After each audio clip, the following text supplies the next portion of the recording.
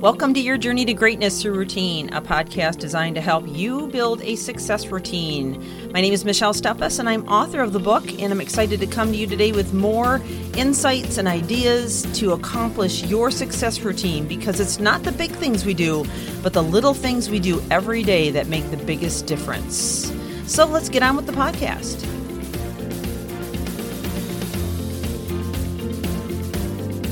Welcome back to this series on emotional intelligence in adversity. And I just want to say right at the front of this, we've been into this now about 3 episodes. Emotional intelligence is a powerhouse in terms of your ability to navigate the rough waters that are ahead of us in this time and age. If you've never done a study on emotional intelligence, I would strongly urge you to do it. Matter of fact, just a couple of quick statistics. Those who are high performers rate in the 90th percentile of emotional intelligence scores.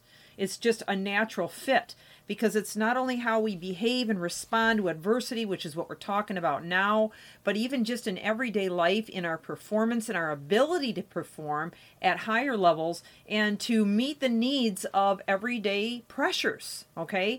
So if you don't know much about emotional intelligence, I would encourage you to stay on this podcast and listen all the way through, but also back up and listen from the front, because to start this all out, I want to make sure everybody knows what the elements are.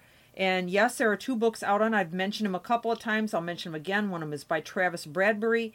The other one is Daniel Goleman. They're both excellent books on emotional intelligence if you want to do a deep dive. I know they're also available on audio if you want to take that route.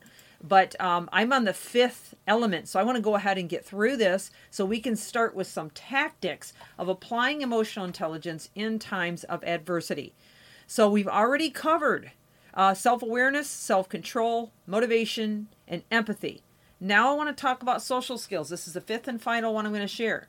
So social skills is kind of an obvious one. In fact, when most people think of emotional intelligence, this is the one they think of. Oh, I get along well with people, they say. Yes, I am good at emotional intelligence. I manage people well. Well, that's only a small fraction of what emotional intelligence is. And I've said it before and I'll say it again. It's not only how you treat others, but how you treat yourself. So very quickly, social skills, possessing and developing good interpersonal skills is paramount to success in your life and career. In today's always connected world, everyone has immediate access to technical knowledge. Thus, people skills are even more important now because you have to possess a higher EQ, or emotional quotient, which is the scores of emotional intelligence, to better understand, empathize, and negotiate with others in a global economy. So it's about being influential and skilled. It's about being persuasive, clear, and intentional, good at verbal and nonverbal cues, empowering leadership, which inspires and creates loyalty within teams, initiating and managing changes smoothly and effectively, so not being freaked out when there's changes you have to make, understanding and negotiating, resolving conflicts. I mean, this is pretty deep. There's so many layers to emotional intelligence.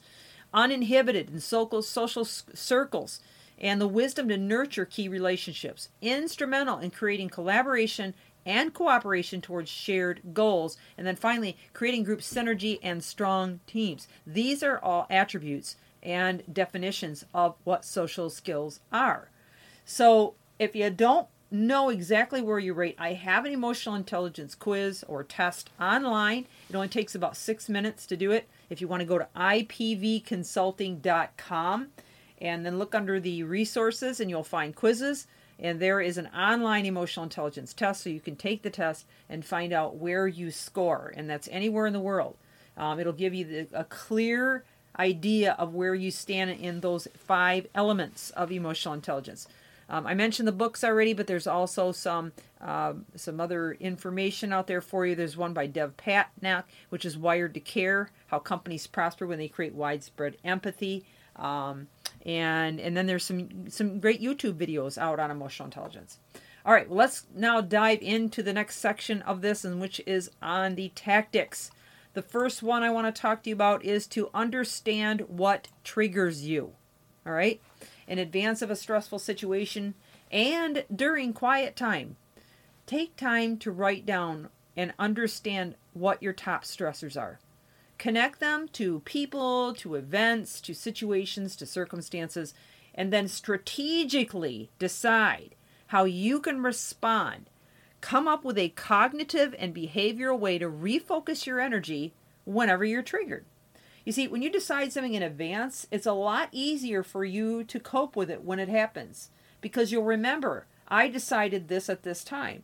And this is true whether you're dieting, whether you're trying to cut back on sugar consumption, maybe cut back on your coffee or your alcohol consumption, or maybe your TV watching, whatever it is. Once you make that decision, it's easier then to start to become more self-aware of when that's going to happen and that it's going to trigger you.